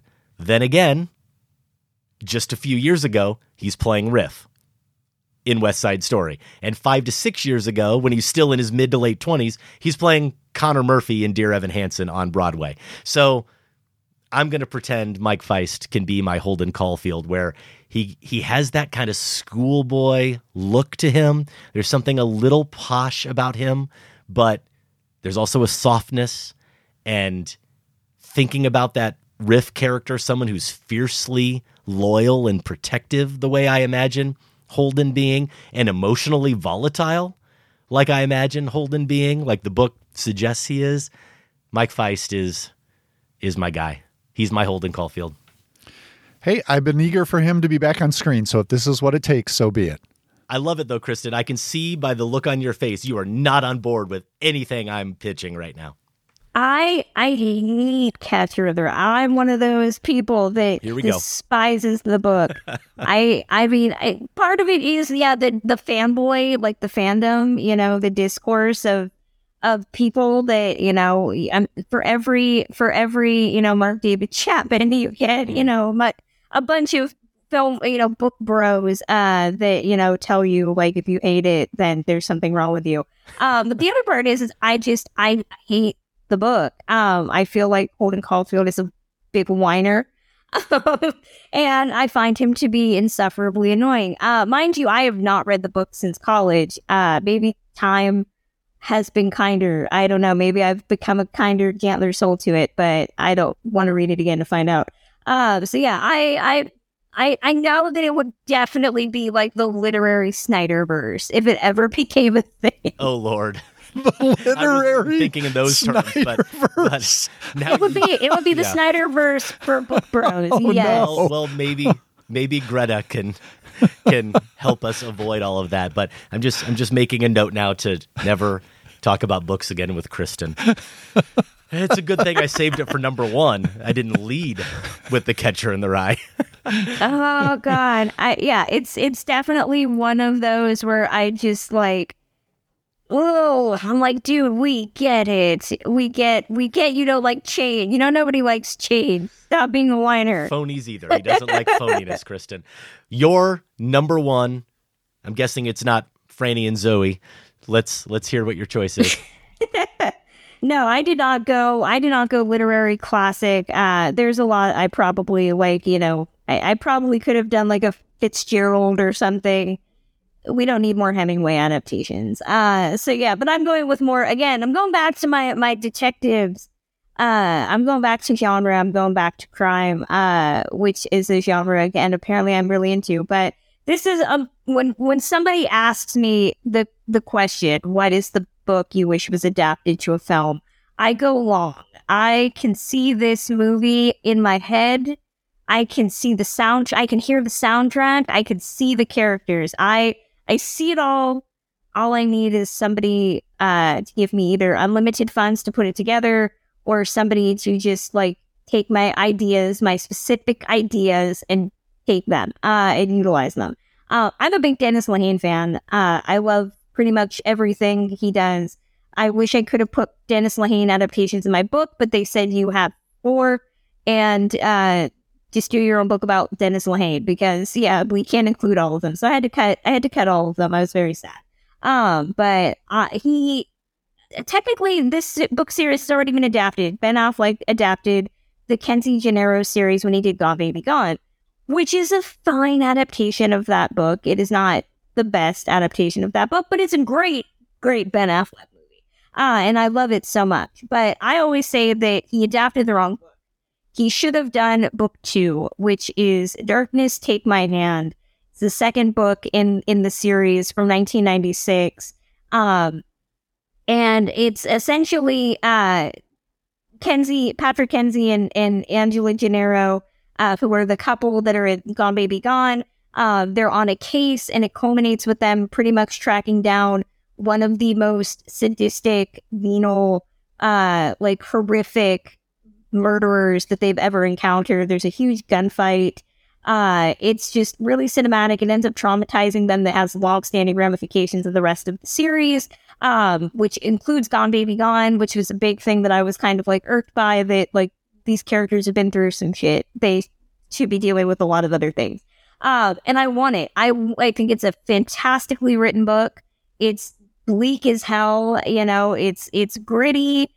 It's traumatic. It's sad. It's so engaging in a way that like the best Dennis Lehane books are. So I need them to adapt it. I know that at one point they were going to do a TV series on Apple TV Plus, but unfortunately that has been put back into turnaround. It's not going to happen, and it breaks my heart because I just need somebody to adapt the rest of these books in some way. If we were going to adapt it, I'd say give it to Ben Affleck. I think that he did a great job with Gone Baby Gone.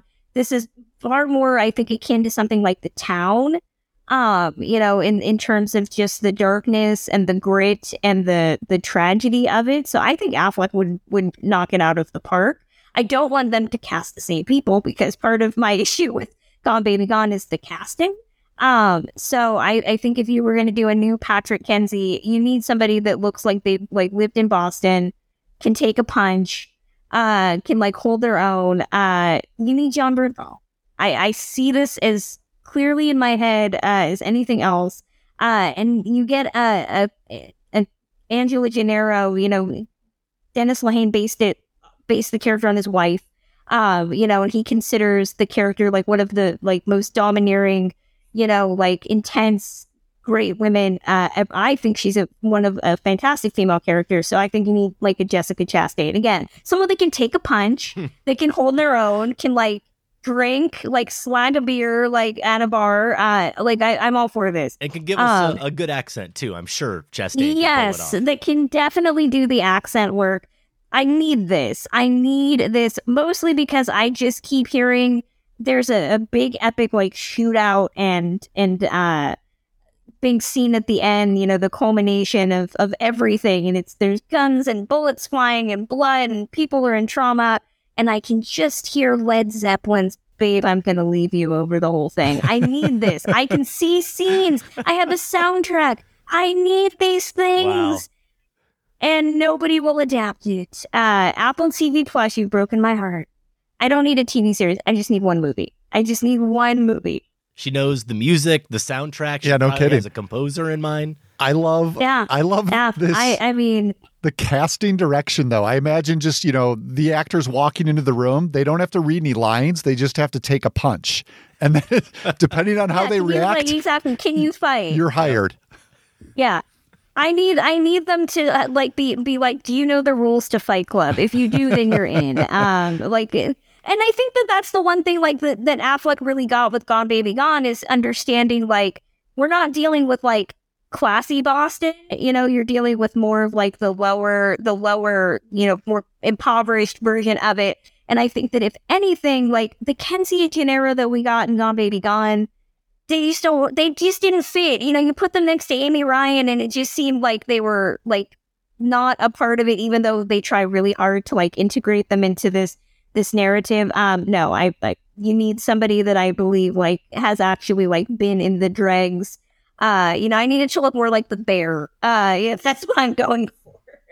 Those are the top 5 books we'd like to see adapted into movies. Now, I'm guessing, especially with as much as you read, Kristen, there's 1 or 2 honorable mentions you'd like to throw out. Josh, I'll give you the honors first. Any other titles? Man. I had a lot of fun with this. And as you can tell, went down some rabbit holes. So I didn't spend a ton of time on honorable mentions, but the one title I did have was Marilyn Robinson's Gilead. Would like to see that on the big screen. That's about as far as I went with it, though. Okay, Kristen, any others you want to throw out? I mentioned 88 Names, also from Matt Ruff, which is a great like video game inspired book. It's a lot of fun. Another one that I had was Michael Turner's The Pornographer's Poem that they tried to adapt several years ago. I don't really know how they would do it without making it like an NC-17. But it's a really fascinating exploration of like teenage sexuality, and it has a really downer ending, but it's an ending that has stuck with me. So I would love to see them try to translate that in a way that is not practically porn. I've got a couple nonfiction entries here. I'd love to see an adaptation of any of Mary Karr's memoirs. You go with The Liars Club or Cherry. The actresses I have in mind here, thinking back to these stories, which are more about her teenage years growing up in East Texas, Thomasin McKenzie could be very good. I think Sadie Sink might be pretty solid in one of those as well. And I know we do not need more music biopics, Josh. You certainly don't want them, but I'm a sucker for all of them. And I wouldn't mind seeing Bob Mayer's Trouble Boys come to the screen. Let's get the replacements on the big screen. And here's the beauty of it. You know who can play Paul Westerberg? Or Tommy Stinson, but I'm going to say Paul Westerberg. That's right, Mike Feist. Would be a great Paul Westerberg. Finally, I mentioned Kafka earlier. Who doesn't want to see Guillermo del Toro direct an animated version of The Metamorphosis? I think it might even be too grim and too hopeless and bleak for del Toro to bring The Metamorphosis to the screen. You wake up one day, you're an insect, and that's pretty much the whole story. But if anybody could make that really compelling visually, it would be del Toro. You had me at del Toro. I mean, if we're going to throw out books based on musical groups, then that's a whole other top 5. It is, right? Well, maybe we'll have you back for that one, and there we'll you see go. If we disagree And about discuss my number 1, my long gestating Led Zeppelin biopic that needs to happen. That will never happen, but this was just as much fun as we thought it would be. Congratulations on the book. We remind everyone out there that it is available now wherever you get books. But have you read the book, 52 Literary Gems that inspired our favorite films? Thank you for coming on. Where can listeners find more of your stuff? I'm all over the internet. You can find my writing over at thewrap.com. I'm on social media, particularly Twitter at journeys_film and Instagram at Kristen Lopez 88. I do a podcast. I talk about classic film on my podcast, Ticklish Business. You can find that wherever you get podcasts. And we do have a fun Patreon for that at patreon.com/ticklishbiz. Thanks, Kristen. Thank you, Kristen. Josh, that's our show. If you want to connect with us on Facebook, Twitter, or Letterboxd, Adam is at Film Spotting. I'm at Larson on Film. Over at filmspotting.net or filmspottingmadness.com, you can vote in the Elite 8 round of Film Spotting Madness 2023 Best of the 1960s. For show t-shirts or other merch, go to filmspotting.net/shop. We are listener supported here at Film Spotting. Join the Film Spotting family at filmspottingfamily.com. For as little as $5 a month, you can listen to the show early and ad-free. Plus, you get a weekly newsletter and a monthly bonus show. We've got a fun one coming to you soon, here before the end of March, Josh. We went back to roughly our graduation date. You are 1 year older than myself and Sam, as I recall. Yeah, but obvious to most listeners, I think. Of course, wiser. A year wiser, for sure. Yeah. 30 years ago, though, we're going back to 93, and we're drafting the best movies of that year. If you'd like to hop on the nostalgia train with us and hear that talk, please do join us. Filmspottingfamily.com is where that bonus episode can be found. 90s kids, unite. From our archive, speaking of our family members, they have access to all of these episodes. Tying in with this show, back in October of last year, you could hear my conversation with the screenwriter of Bones and All, David Kajanik.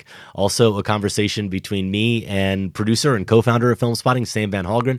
We talked about our favorite recent book-to-screen adaptations recorded at Iowa City Film Scene's Refocus Film Festival. That's episode 899, not going too far back in the archive, but you can really go a few hundred episodes deep, Josh, and get to some similar top fives to the one we did this week, where we're having some fun, having to use our imagination a little bit, fantasize a little bit. How about the top 5 movie tattoos we'd like to get in 2014? Yeah. Who could Interestingly, you've gotten 3 of your tattoos. I've gotten 4. Episode 491. We also did the top 5 superhero director combos we'd like to see. Oh, that was 2018. Regrets. Regrets, really? Oh, okay. We got to revisit that one. Episode 668. And you could, if you really wanted to, go all the way back to June 07. Episode 166. Sam and I did the top 5 actors we'd cast in our movie. And I have a quote in front of me. And I checked this today. It's true. This is not a made-up quote. This is not a bit. Sam Van Halgren said, Gael Garcia Bernal is the front man for a Steely Dan cover band. That's just the beginning of the pitch. I mean, this top 5 is bearing the lead. I'm not so concerned about the actors. What are these movies? Are these movies just made up? It doesn't matter. You've always wanted to make? Well, as you can tell, Sam thought very deeply about what his movie was going to be about. Wow. Vintage. That's vintage stuff. Yeah. Vintage Film Spotting. That's filmspottingfamily.com. In limited release, you can see the new film from Zach Braff, starring Florence Pugh and Morgan Freeman. It's called A Good Person. The Lost King is out. This is a movie starring Sally Hawkins as an amateur historian who becomes obsessed with finding Richard III's remains. It's based on a true story. We heard Kristen earlier in the show reference Stephen Frears, still making films. This one was written by Steve Coogan and Jeff Pope, who did Philomena. I saw The Lost King at the Chicago International Film Festival back in October. Cute movie, good movie, worth seeing. Coogan and Hawkins both bring some heft to it. And if you're an English buff, if you like Shakespeare, and it is based on a true story, you want to get the details about how they did actually discover Richard III's bones, his remains. We probably all remember that being in the news at the time.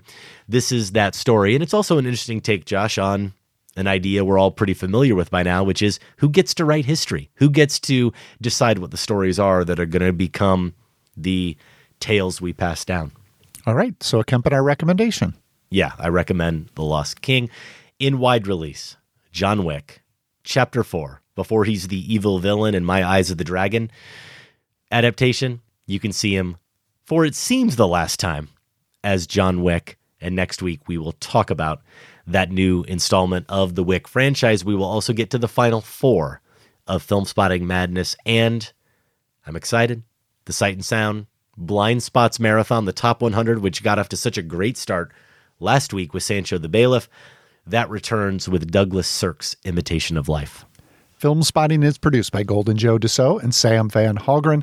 Without Sam and Golden Joe, this show wouldn't go. Our production assistants are Betty Lavandero and Veronica Phillips. And special thanks to everyone at WBEZ Chicago. More information is available at WBEZ.org. For Film Spotting, I'm Josh Larson. And I'm Adam Kempenaar. Thanks for listening. This conversation can serve no purpose anymore. Goodbye.